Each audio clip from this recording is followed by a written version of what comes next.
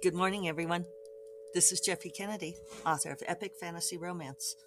I'm here with my first cup of coffee, which came out kind of funny this morning. Not sure why. Well. It was like the second espresso capsule didn't produce as much liquid as I expected. Could be the thing needs to be cleaned out. It also sat for a couple days because I'm back. Today is Tuesday, September 27th, and back from our mini break. If you're on video, you saw that I had to go over and ring the chimes and come back and sit down because I'm also podcasting much later in the morning. It's about 9:20. I slept in until 6:45, which is a rarity for me. Those of you who listen frequently, diligently, loyally. Yeah. I was tired. I was tired of, not tired of, tired from finishing the book. I did get it uploaded. Woo! Thank you for all the candles that I know you all lit. Yeah, so let's see. Where we last left our heroine, it was Friday, and I was doing the out loud proofing, and it was, it was quite the marathon. I worked, I can tell you, on Friday. Well, so you heard me on Thursday finishing stuff. That's right. So Friday I proofed out loud from 8 in the morning until 5, which probably actually 9. I lied. 9 in the morning until 5, which I know sounds like a regular 9 to 5 job, right? But I did my podcast and stuff early, um, and also it was almost 6 hours of of reading my fucking book out loud. Fortunately, the book made me laugh. I was laughing a lot. This one's funny. And I sent it to my audiobook narrator. I know I'm jumping ahead here in the story, but sent it to her once it was finished on Saturday. And she started prepping and wrote me back saying, oh my God, the banter between these two. It's very fun that way. Uh, so one thing about out loud proofing, and especially under the wire like that, is I kept thinking of stuff that I should maybe change. But so it goes. You always do that. Uh, so I knocked off at 5 because I was just tired. And I had hoped to send it for formatting on Friday to give myself a buffer day, but I decided it was more important to take the time and read it carefully and all of that. So on Saturday, I did 2 more hours first thing in the morning, from about 8 to 10:20. All of these I like read for an hour and then take a break. So my average break is pretty much half an hour. And then but on Saturday, I popped off and I went and had brunch with my writer friends, Katie Lane and Minerva Spencer. And that was delightful. That was a wonderful break. It was amazing weather, so I got to be out in a convertible, and it was like, oh, I'm leaving the house. So yeah, that was fabulous, and it was a good break. And I got back home. We can see. Oh, and then I did 1 more hour from basically 2 to 3, and got her finished and sent off to the formatter. And then Sunday morning, David and I were packing up to go down to Inn of the Mountain Gods for our mini break, and I was going to get down there and get online. But then right before we left, um, the formatted book arrived. And so I asked David, I mean, we were literally getting in the car when I got the message from Corrine. And so I asked David if he minded waiting 15 minutes. And he was fine with that, being the patient and loving husband that he is. So I went and downloaded it, from the formatter and uploaded it. I notice on the transcript that sometimes the consonants repeat, like on self-published. I'll see if it did it this time. It's like, do I have a slight stutter? I've never noticed this before. But I notice on things like that when I say uploaded it. Anyway, I got it up everywhere. Fingers crossed that all's good. It looks good. I got the print version up on Amazon. So if you like to buy from the Big River, you can order the print version. You can also order it through my website, and I need to get it up in other places. An interesting point, uh, one of the Faro gals, I reference the Faro Discord sometimes, sent me pictures from the ripped bodice of my books on the bookshelf. And they had Orchid Throne, Edge of the Blade, and maybe it wasn't. I was going to say they had one of, no, they did. They had one of my indie books. They had The Golden Griffin and The Bear Prince. So I'm pretty sure that's because they got it from Ingram. And I really need to go through and just upload all of my books to Ingram. I feel like I make so few sales through there, but there are some. And I'm also going to bite the bullet and upload all of my print books to Barnes & Noble, which I have refused in principle because they want a separate ISBN. And I mean, it's really a, what's the phrase I want? I can't think of it. Like when you're saving money for a stupid reason. What is it? Okay, Google didn't save me, but then I remembered. A false economy. It's a false economy because I think the last batch of ISBNs I bought, they only cost like $6 each. And, I'll buy Starbucks for that much, right? That's our measure of frivolity, right? Seems to have become the gold standard for frivolity because after all, uh, you can make your own latte at home for much less. And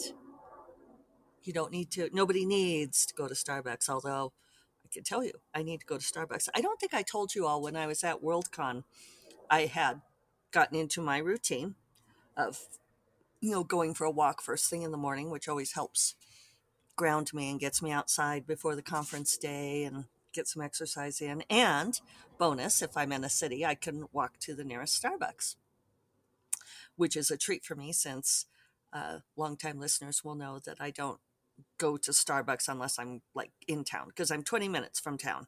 So uh, if I decide I want Starbucks while I'm home, it's like, like 18. But, so we just say 20 minutes to drive to Starbucks.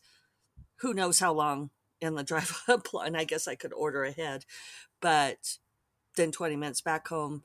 And so by the time I've navigated all that, it's an hour of my day to buy a latte that I don't need. So it's a special treat when I'm in the city. And when I was at Worldcon, I got to have a pumpkin spice latte every day, and that made me very happy. But on the last day I was there, that Sunday morning, I walked down to my local Starbucks, my local, my new local, and they had a sign on the window saying that it was broken, that there was an emergency, and they were working to fix it. And there was a guy inside, but yeah, who knows? Who knows what the Starbucks emergency was? It was not a strike. I would not cross a strike line. But so then I had to map out other Starbucks. And it's downtown Chicago, right on the riverfront. There are a lot of Starbucks. But I ended up getting kind of skunked because the next one I went to the next closest was inside of an office building, which was shut up for the weekend. So that one was closed. One beef I have with the Starbucks app is that the store hours are never accurate. So then I went to the next closest one and I couldn't find it. I kept circling and it kept telling me to go into this building lobby. that was clearly residential. And I'm like, well, fuck, is it like inside here somewhere? Like private food court or something? I don't know about city living. So I go in, and there was a very nice gentleman at the reception desk. I mean, it was definitely high class. And I said, I'm guessing that there's not really a Starbucks here. And I mean, like, without missing a beat, he said, no, actually, there's not. It's like, I'm thinking I'm not the first person to come in. He says, it's because the L stop is right here, and there's a pop up Starbucks right at the corner on weekdays, but not now. And he said, you could go to the one up on Wacker. And I'm like, oh, but they're closed. It's broken. And he's like, okay, okay. And then he told me this other one that was just like 2 blocks down from where I was. So hooray. And there were 2 Starbucks at that intersection, like on diametric corners. So at last I was like, got my Starbucks, walked back. And as I get back up to the corner near where the broken Starbucks is, there's this couple standing on the corner, and they like radar in on my Starbucks cup, and they're like, where did you find a Starbucks? I was like, yeah, okay. So I sent them to the intersection with the 2 Starbucks. And they're like, thank you. And I'm like, I totally get it. It's an addiction. I don't know. Anyway, despite all of that evidence to the contrary, nobody actually needs Starbucks. $5, $6 for an ISBN. See, I brought the story around. Does not. It's not a significant impact. It just makes me mad because you need a different ISBN for each format. So you need an ISBN for ebook and an ISBN for print. And this is, I can talk about why I do my own ISBNs, because inevitably there's somebody who's like, you can just get a free one. And they say it in exactly that voice, I swear to God. But anyway, the point is that, and you need different ISBN for audiobooks, say, each format. Barnes & Noble does not need a separate ISBN for their print books, as opposed to like the print through Amazon or through Ingram. Fuckers. So it annoys me, so I have resisted doing it, and I'm just going to stop resisting, because I think it would be worth it to have those books available through Barnes & Noble, because I think Barnes & Noble does a lot better sales on print. It will be interesting to see. I will report if I remember. The reason I do my own ISBNs is that they are registered to me, to Bright Links Publishing, which is my own self-publishing service company. You don't need to name your self-publishing company. I think some people do it in order to obscure the fact that they are self-publishing, like that dork that DM'd me saying, we would like you. It's like, there's no we know it's you self-publishing your books. Just, there's no shame in self-publishing. Just freaking own it, right? So but I started using Bright Links Publishing really for a number of reasons, but basically it was because I had that company, that identity set up for a long time. It's Bright Links, LYNX. And I used to have this cool logo of like a lynx sleeping through a sun, because I did a lot of database work back in the day. And so my CPA wanted me to have a company. I'm just an LLC. No, actually not an LLC. I'm a sole proprietor. I take it back. Just to give it, I don't know, more. She thought it looked better to the IRS, and that way I could sort of divide out my income streams too. So when I started self-publishing books, it was just natural to use Bright Links. A lot of things you all may not actually care about, but there it is. So if you use the free ISBN from Barnes & Noble or from Amazon or any of these other places where it's like, oh, you can get it for free, it shows them as the publisher. The ISBN is registered to them as the publisher. And And when people argue with me in their nasally, snotty voices about this and say, yeah, but it's free and it doesn't matter, nobody cares. It's like, oh, maybe nobody cares. I care. I actually care about this. If I'm going to self publish my books, I want the publication to be registered to me. And Dorinda and I have talked about this, and she's exactly the same. It's like, no, I don't want it to look like Barnes and Noble published it. I published it. I'm the one who fronted all the money. I'm the one who did all the work. I'm the one who paid the extra $6 for Barnes and Noble to have their own freaking ISBN, or haven't yet, but I will.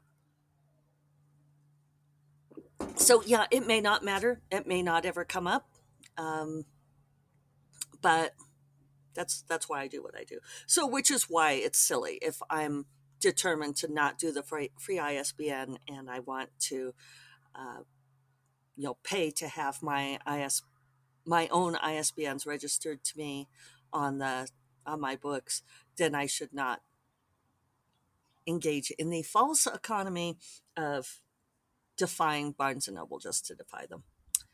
Um, so I have a lot of things that I need to do that way business wise. I need to get that stuff set up. Um, I took yesterday off because I, was at Inn of the Mountain Gods, and then we drove back, and my mouse had broken, my wireless mouse, so I had to go buy a new one. Bought cat food, something I'd been needing to do, and and then break out the angel chorus again. I got our taxes all sent in. It's only September 26th. What? Why are you scoffing? Um, and Dorinda, who is clearly my soulmate in many things, was also working on getting hers sent in to her gal. So that's done. And I decided Dorinda and I are meeting up again tomorrow to start in on the new books. And I'm taking today to catch up on Brightlink's business. It sounds so much more official, right? Oh. Um, and SIFWA business. I had a couple of fires that I had to put out yesterday, and one of them it's not a fire, it's a smolder. But I missed calls with people, and I've got a couple meetings this afternoon, so we'll get those things handled, and I'll go back to being a responsible president. Um, and then Shadow Wizard comes out Thursday. I know that people have already been getting review copies. There's me biting my nails, which I would never do because I pay too much to keep them pretty. Yeah, so that's where I'm at with things. Generally feeling pretty good. I don't think I'm feeling too creatively drained from all that. We'll see when I start punching the clock on this new book. Um, but I'll be glad to get a lot of this businessy stuff handled. Oh, also, I believe that the Tides of Bara, no, let's see, Forests of Drew audiobook is out today. So that's the fourth in the Sorceress Moon's books, the audiobooks coming from Scrivener. So check that out. I know some of you have been waiting for that. And yes, I do want to get Bonds of Magic on Scrivener. I know a couple of you have asked. I need to do that. One other thing on the website store, I'm going to try to put a note on there, but I used to have a couple of options on the website store. You could buy with PayPal or with Stripe. And that was how my web designer had set it up. And Stripe suspended my account because some scammer was using it to test credit cards. So basically, they were trying to send me like $1 at a time on credit card numbers that they had stolen, testing to see if anyone would notice that their credit cards have been stolen. There were like hundreds of these transactions. So Stripe, watching it, suspended the account and then sent me this long list of instructions for my web designer on how to make it more secure. And I said to my web designer, well, you know, I'm of two minds of this. I don't know if this is going to be a lot of work to fix. I have very, very few transactions via Stripe. Most of them are via PayPal, but now PayPal is turning out to be so evil that maybe we should keep Stripe. And then I finally got a reply like 2 weeks later from one of the minions, not from my web designer herself, but a minion who said, I've removed Stripe from your store. I was like, okay, well, I guess we made that decision. But there are a couple people out there I know who are not using PayPal. If you aren't, just contact me or assistant Kareen, and we can do a workaround. I've done that with one person already, and it worked fine, where I just invoiced through Zelle. So if you're using Zelle, we could do that. I don't know if we can make it easy through the store, but we can just work it out between us, and then Kareen will send you the book. Um, I don't think there will be very many of you, but if anyone knows of a better option than this, I mean, I'm willing. So anyway, oh, I'm gonna do laundry today. It's exciting, you guys. You have no idea. All right, I will talk to you all on Thursday, and you all take care. Bye bye.